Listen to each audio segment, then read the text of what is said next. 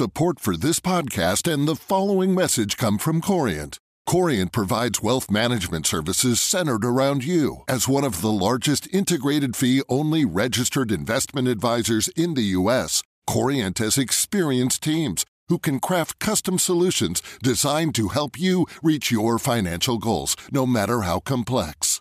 Real wealth requires real solutions. Connect with a wealth advisor today at Corient.com. That's Corient.com.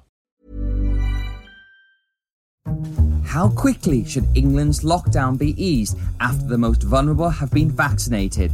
Some senior Conservatives believe as quickly as possible. I think once you've vaccinated certainly the top 9 groups and you've reduced 99% of the risk of death and you've reduced the level of hospitalisation by 80%, you'd struggle to make an argument for having any restrictions in place at all.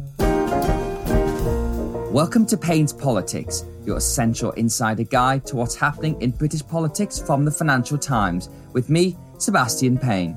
In this week's episode, we'll be looking at how the Johnson government plans to end lockdown after the first rounds of vaccinations are complete in the middle of February. When will schools, shops and leisure facilities open again? Joining me to discuss is special guest Mark Harper, the Conservative MP and chair of the COVID Recovery Group. And later, I'll be looking at Scotland and why Boris Johnson made a trip north of the border this week to do his bit to talk up the union. But is it really in trouble? Our Scotland correspondent Muir Dickey joins us, along with special guest Nicola McEwen from the University of Edinburgh. So let's dive straight into the main topic of the week. The UK hit an appalling milestone this week in its battle against coronavirus. 100,000 deaths. There's been much reflection on why the state and the government let the death toll rise so high, especially as 60,000 of those deaths occurred since November. Boris Johnson has personally apologised and says he takes full responsibility. But the Prime Minister was eager to put forward some better news, setting out a roadmap for exiting lockdown. The process will begin on February the 15th with a review into all the data into the effectiveness of the vaccine, the state of the health service, deaths and infections. A week later, the results will be published, and 3 weeks after that, on March the 8th, schools are due to reopen. Some Conservative MPs, however, want more detail and potentially a faster reopening, fearful of the effects on children's education and the economy. The COVID Recovery Group of Conservative MPs has been the most influential caucus in shaping government policy on lockdowns, and I'm delighted to be joined by Chair Mark Harper. Mark, welcome to Payne's Politics. Thanks very much, Seb. So let's just begin with Boris Johnson's roadmap for exiting the measures. What did you make of it? Because this is something your group's been calling for some time. Yes, we have. I mean, I was disappointed he's not going to publish it until the 22nd of February, because I would have rather have a draft published now that we could have then had a debate on, both in Parliament and with the wider public. But I'm very pleased that he's committed to publishing that roadmap, and particularly pleased that the first thing that will open will be schools, because I think that's where we're seeing the most damage being done to the futures of our young people. But even the roadmap for schools is quite loose. The Prime Minister has said March the 8th is when they could begin to reopen. And the FT reported this week it's going to happen in stages, with primary schools first, then exam year schools, and then everybody after that. So there is a possibility that secondary school pupils might not be back till after the Easter break. Does that feel too long to you? We've been very clear. We want this plan tied not to dates, actually, but to milestones. So the reason for March the 8th is that it's not an arbitrary date. It's connected very clearly to the rollout of the vaccine. So the first 4 groups get done by the 15th of February. It takes between 2 and 3 weeks for the full benefit of that first dose to kick in. That's the starting point. And as the vaccine rollout accelerates and you are reducing the risk of people dying from COVID or being hospitalised and putting pressure on the NHS, you want to reopen as fast as you can, but commensurate with the reduction in the risks that are coming from the rollout of that vaccine programme. And that's really what we want the plan to look like when it's published on the 22nd of February.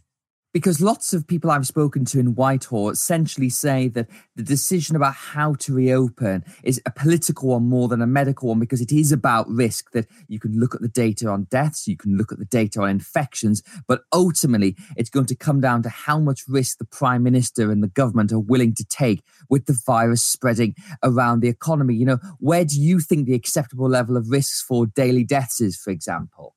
That's part of the reason why I want to debate, because it's something that society is going to have to settle on.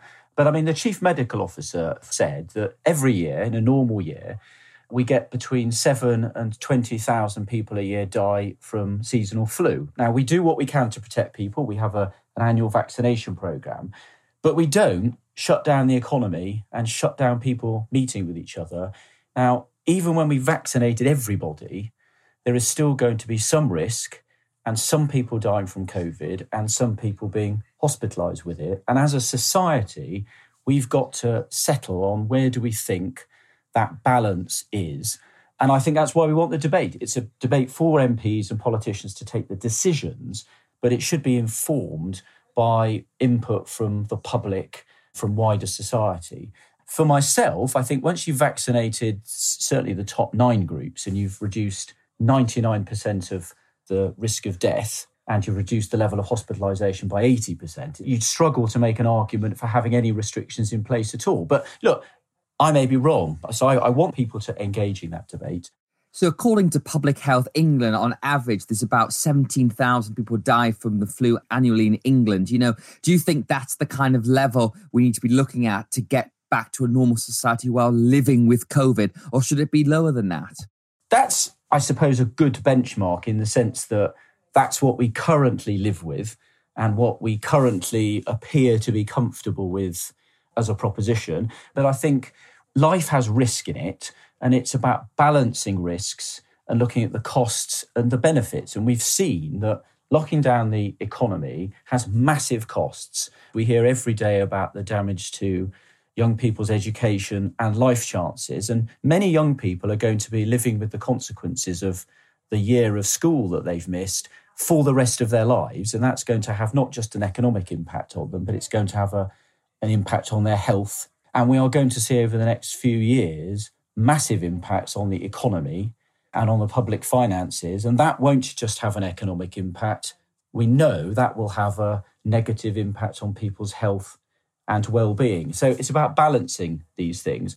This gradual plan that's being talked about, some people are saying that, well, you get schools back in March, but you're not going to get shops till April, and then it could even be till May until pubs and restaurants open. Does that feel, so again, as if it's too long of a time frame, because you're saying once you've reduced that risk for the people who are most likely of dying from COVID, then you should move quite quickly to get things going again?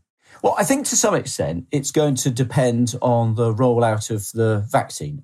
And if we get the first 9 groups, you will get the second doses for the first 4 groups and the first doses for the remaining groups. You'll get those done by the end of May, beginning of June. But my ambition, and I think it's the government's ambition, is actually to go faster than that. And if we can get those top 9 groups done faster and protect people faster, then clearly you could reduce restrictions more quickly. Now, once we get to the summer, Matt Hancock has promised a great British summer ahead with the idea that things can get back to normal. But we know they're not going to be quite back to normal, that, you know, Glastonbury's been cancelled, the borders have been closed up this year. So it feels as if we're going to be back to more something akin to last summer, where you still had the rule of 6, you still had to wear masks on public transport. What's your view on that? Do you think we can live with that? In terms of what happens domestically in the UK, I think there's 2 things. The advantage of the government setting out a plan that's got some sensible milestones in it connected with the vaccine rollout is that should hopefully give businesses the confidence to look ahead later this year and perhaps not cancel things and perhaps keep the opportunity to have things happen so that we can see that economic prosperity later in the year. In terms of what you were just saying about restrictions, I mean, I don't know. Listening to all the science, all of the information that's available about the virus, I don't really understand, once you've vaccinated the top 9 groups, why you would need to have any restrictions in at all. The government might still issue guidance to people about how people might want to think about conducting themselves to protect themselves. But I don't really see why you would need laws in place. But again, that's something that we should debate. One thing I would just say on sort of getting back to normal, which is a question I asked in Parliament this week of the Home Secretary, on the travel situation, where we've said we're reducing travel from certain countries and introducing a very strict quarantine to stop a variant of the virus coming into Britain that might be not susceptible to control by the vaccine. That risk is not going to go away ever. And the question I've got for the government, which I don't think I've got a very clear answer on, is how long do those controls have to stay in place? Because in a normal year, about 100 million people travel to Britain. And clearly, those sorts of questions are going to have to be answered to understand where our aviation sector, how open Britain's going to be as an economy going forward. And I don't know the answer to that question yet, and I'm waiting to hear a clear answer from the government. So just on that point about saying that once the most vulnerable have been vaccinated and you wouldn't be sure of the need for having any restrictions in place after that, handily, you have an opportunity in Parliament to vote on that because the Coronavirus Act is due for voting. And I believe all the clauses within that automatically sunset at the end of March. So would it be your feeling that within your group, people would not vote for that again once the most vulnerable have been vaccinated and once you deduce the risk is in a good enough place to relax all restrictions? Well, there's two things there. Of course, all the restrictions that we're currently living under, of course, haven't been introduced under the Coronavirus Act. They've used the Public Health Act. But you're absolutely right. At the end of March, the current rules expire and the government's going to have to come forward with a new set of restrictions. There will need to be restrictions, I think, for some period after the end of March, because we won't have vaccinated everybody at that point. The question is, what level of restrictions and for how long? And that is going to be a debate that we're going to have in Parliament. And it is going to be a decision ultimately for members of Parliament. And I want to look at the best science, where we are with the vaccine rollout and where the balance of risk lies. And I think that's what my parliamentary colleagues will want to do as well. Now, there has been some criticism of the COVID recovery group because obviously we hit that 100,000 milestone we mentioned this week. And some people are saying that we rushed out of the lockdown in November. We shouldn't have had the Christmas bubbles. The fact that 60,000 of those deaths happened since November are linked to that situation. Do you think there's any sense that the CRG's lobbying to ease restrictions led us into this situation? Because you are a very influential group and the Prime Minister does listen to what you guys say. Well, look, let me take this one head on. If I go back to November, when we were having the debate about the second lockdown, my argument at the time was about the government being open and frank with us about the data. And I think at that time, we weren't seeing that level of transparency about the data. And I'll take your listeners back to that weekend we had where it looked like the Prime Minister was bounced that Friday, Saturday into that lockdown. Information was leaked to political journalists about the state of the health service, for example. And there were scary slides produced suggesting that the NHS was going to be overwhelmed within a few weeks. But when the Prime Minister had his press conference on the Saturday, no such information was published and the government couldn't stand any of it up. And I said in Parliament at the time, for me, if the government had been able to substantiate those concerns about the health service, that would have weighed very heavily for me. And I may well have supported that second lockdown. But I don't think the government did bring that information forward at the time.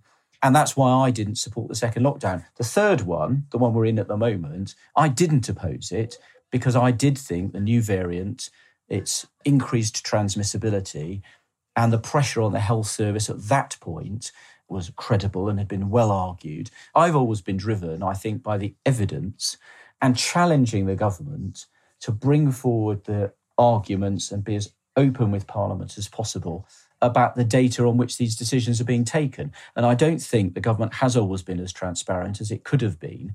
And that's really what we've been asking for. But when you look at the evidence we've seen of the dreadful scenes from intensive care units over recent weeks and the fact that the NHS has come close to overwhelmed in some part during the third lockdown, doesn't that suggest that back in November, when obviously things were starting to take a turn for the worse and the new variant was starting to spread, although we weren't aware of it yet, we should have stayed locked down? And even if the government didn't publish the data, maybe you should have trusted the Prime Minister on that. That assumes, of course, there are no costs for lockdowns. Because in the first lockdown, perfectly understandably, because we had such little data, we effectively shut down the NHS in advance and we cancelled a huge number of operations. We cancelled screenings for serious diseases.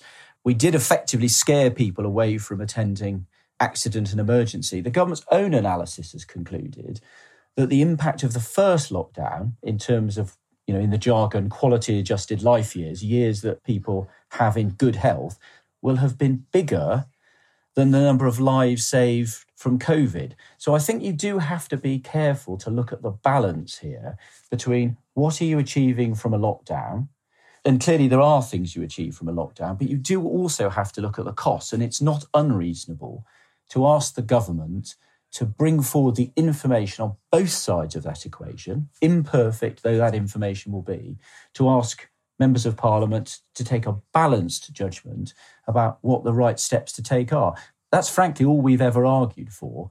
And I think the government's got better at sharing that information than it has been in the past. And I think it's right for members of Parliament to continue asking these questions, because I think we owe it to our constituents as we take these decisions that have such tremendous impacts on lives and livelihoods and future prospects for both.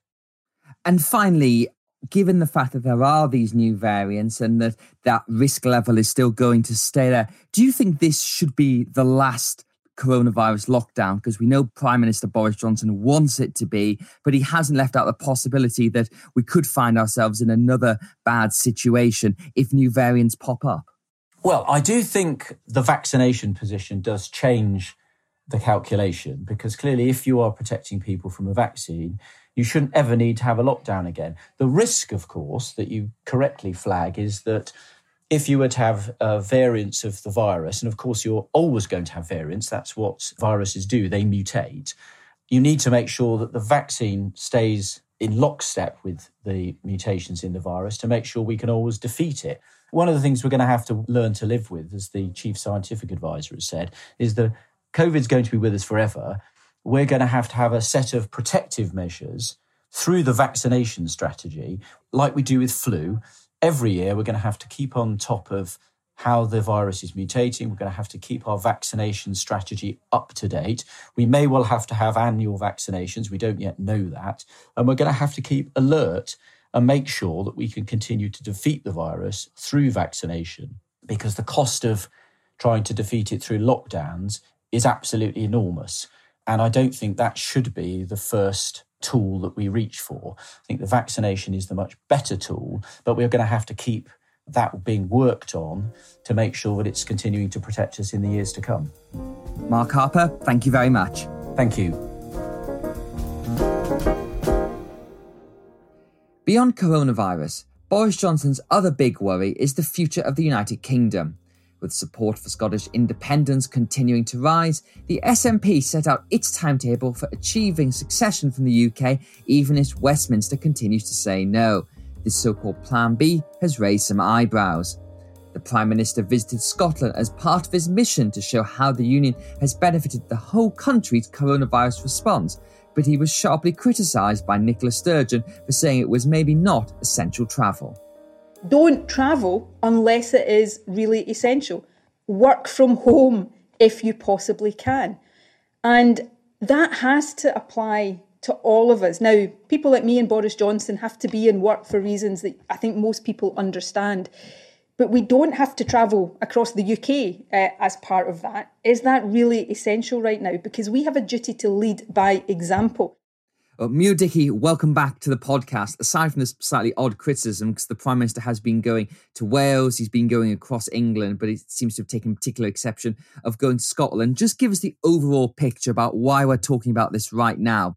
The reason we're talking about it more actively now than we might be otherwise is that Scottish opinion throughout the pandemic has shifted. And we now have, for the first time, polls suggesting over a sustained period that if there was a second independence referendum, that Scottish voters would back leaving the UK. And that's quite a significant moment, and unsurprisingly has got supporters of independence, most notably the Scottish National Party, excited about the prospect. And Nicola Sturgeon, the leader of the party and the First Minister of Scotland, has been under increasing pressure from members of her party to show that she is taking this opportunity and moving towards getting another chance at breaking away from the United Kingdom. Nicola McEwen from Edinburgh University's Constitutional Centre, welcome to the podcast. It's great to have you on. What do you make of this push towards independence at this exact moment? Because obviously we've got the Holyrood elections coming up in May. If they go ahead, still a slight question mark over that due to coronavirus. But there's one way of looking at this push, which is to say it's about throwing red meat to SNP grassroots supporters who are getting a bit restless.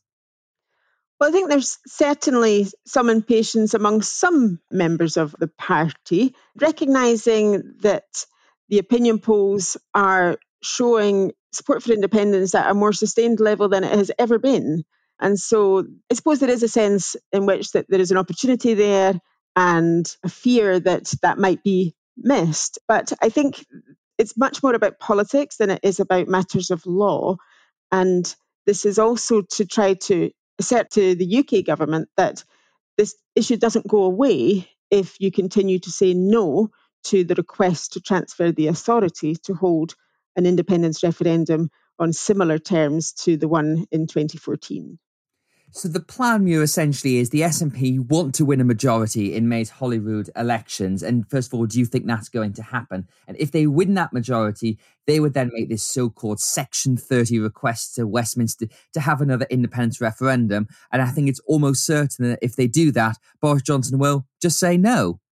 Yes, so the SNP is saying if there's a pro-independence majority in the Scottish Parliament, again, after the elections in May, obviously they would like to have a majority on their own account, and the polls suggest that that is not unlikely, then they will indeed try to legislate for a referendum. And if Boris Johnson continues to refuse to give what's called a Section 30 notice, it's basically approval under devolution law for the Scottish Parliament to go ahead and legislate for an election. If he refuses, then they'll try to do it anyway and basically challenge the UK government to take them to court.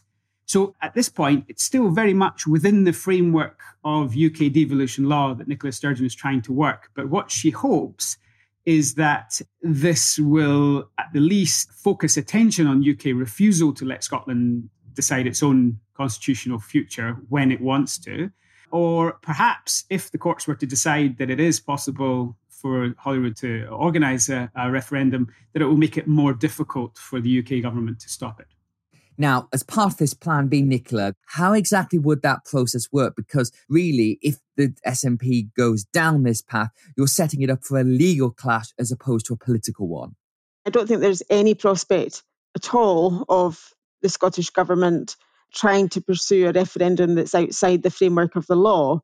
But in the past, when all of these process issues were debated, the Scottish government never conceded that they couldn't hold a referendum that was in the framework of the devolution settlement as it stands.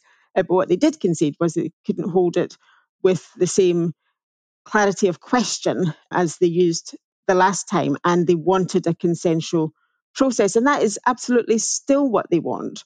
And so the claim is that they will try to find a way within the framework of the law to legislate anyway.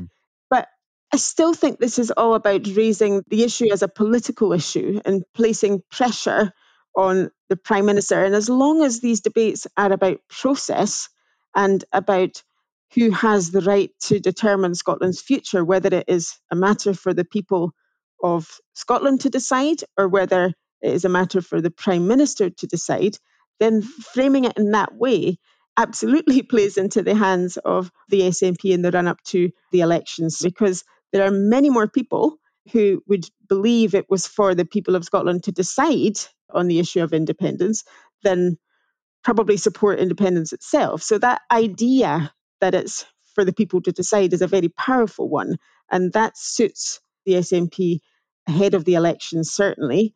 Of course, that doesn't take away from the fact that they would still have a real issue as to how you do that.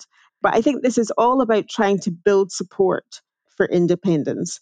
It's historically very strong, but perhaps not yet at the point that it might be seen as being the settled will of the people of Scotland. But if it continues to rise, then it becomes more and more difficult for Boris Johnson or any other UK leader to say, well, no, I'm sorry, we're just going to ignore that. So I think ultimately the union has to survive on consent. Well, Boris Johnson tackled this point during his visit to Scotland this week, and this is what he told journalists. I don't think the right thing to do is to talk endlessly about another referendum, when I think what the people of the country want, and I think that the people of Scotland want in particular, is for us to fight this pandemic.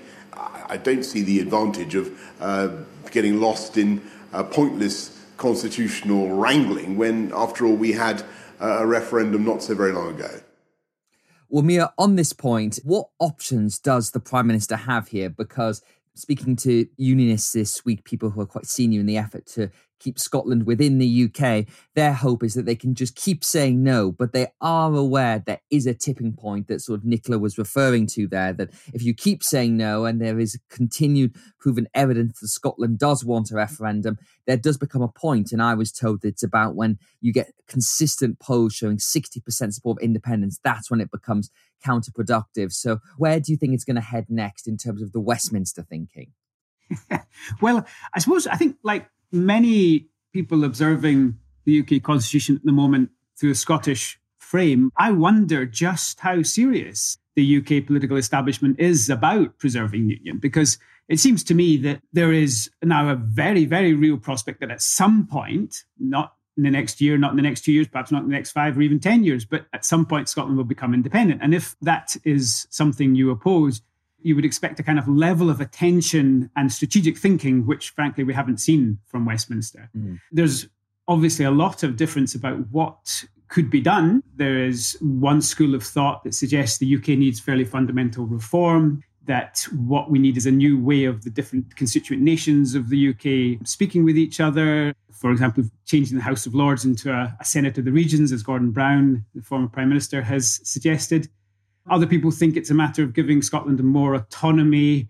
But it feels to me that something needs to be done, and waiting until 60% of Scots want to go is probably too late. And the impression of just saying no is, as Nicola outlined, I think, very risky. For a lot of pro-union Scots, part of the appeal of the union is that it's a free and voluntary one. In Scotland, people like to have the sense that it's not a conquered nation, it's a nation that freely joined, even if it was just a few corrupt lords who actually made the decision, but it freely joined the union with England 3 centuries ago. And if the sense is that it's not actually a voluntary union grows, then I would think that would be the end of it. I thought it was interesting, the clip that you played of the Prime Minister talking about why we shouldn't talk endlessly about the union. And I think it's only apt to point out that the Conservatives have talked rather a lot about the union and about independence, and that's worked very well for them electorally. They have become undisputably the party of union, squeezing out, in a sense, the Labour Party, who have struggled to engage with the constitutional issue. And so the rejection of an independence referendum, the calculation is that will work very well for the Conservatives to garner support among those who don't want independence. And finally, Muir, just back onto the politics of Holyrood for a moment. The Scottish Labour Party, since we last spoke, have ousted their leader, Richard Leonard, who had a pretty unimpressive run leading the party there, and has currently got a contest underway between Anas Sarwar and Monica Lennon. What's your view on how that might change or not change the dynamic? I think whoever wins, it's going to be very difficult to make Labour seem very relevant before the elections. But if they do any better than last time, which was pretty disastrous, then maybe we could be talking about Labour coming back. The polls at the moment suggest that the SNP is going to romp it. But then the SNP has its own troubles. Nicola Sturgeon is locked in a feud with her predecessor, Alex Salmond, who's going to be appearing in front of a Scottish Parliamentary Committee next month and has accused her of misleading Parliament. So there are strains on SNP. We haven't seen them affecting it too much in the polls so far, but who knows what will happen next month. And I think the opposition parties will be desperately hoping that something happens to at least slow down the SNP bandwagon. And finally, Nicola, when you look at this whole debate and the whole context of this, do you think the prospect of an independence referendum, another one, is likely or not before the next UK general election in 2024? Oh, that's a hard one. I always try and avoid predictions in politics, but probably. That's about as far as I would go. I always thought the issue was not settled in 2014 because it was clear enough to be accepted, but close enough to ensure that the argument continued. And I do think that the Brexit referendum changed the circumstances of the debate. It changed the nature of the debate entirely. And so I think continuing to say, no, we're not going to allow it, isn't going to make the issue go away. So I think it will probably happen, but that's about as far as I am willing to go. Probably best to keep it at that point. Muir and Nicola, thank you for joining. And that's it for this week's episode of Payne's Politics. If you like the podcast, then please do subscribe. You can find us through all your favourite places, Apple, Spotify, Google, your smart speaker. You can receive episodes as soon as they're released. If you're feeling generous, then please leave us a positive rating or some nice feedback. We'd love to hear what you think of the show. Payne's Politics was presented by me, Sebastian Payne, and produced by Anna Dedder and Josh Delamere. The sound engineer was Breen Turner and the editor Cheryl Brumley. Until next time, thanks for listening.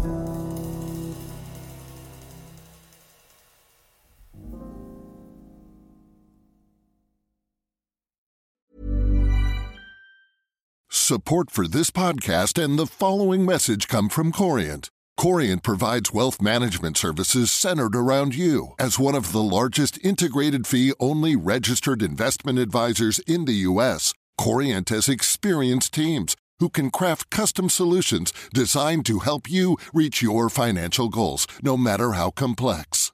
Real wealth requires real solutions. Connect with a wealth advisor today at Corient.com. That's Corient.com. Selling a little or a lot? Shopify helps you do your thing however you cha-ching. Shopify is the global commerce platform that helps you sell at every stage of your business. From the launch your online shop stage to the first real-life store stage, all the way to the did we just hit a million orders stage. Shopify is there to help you grow. Shopify helps you turn browsers into buyers with the internet's best converting checkout. 36% better on average compared to other leading commerce platforms. Because businesses that grow, grow with Shopify. Get a $1 per month trial period at shopify.com/work. Shopify.com/work.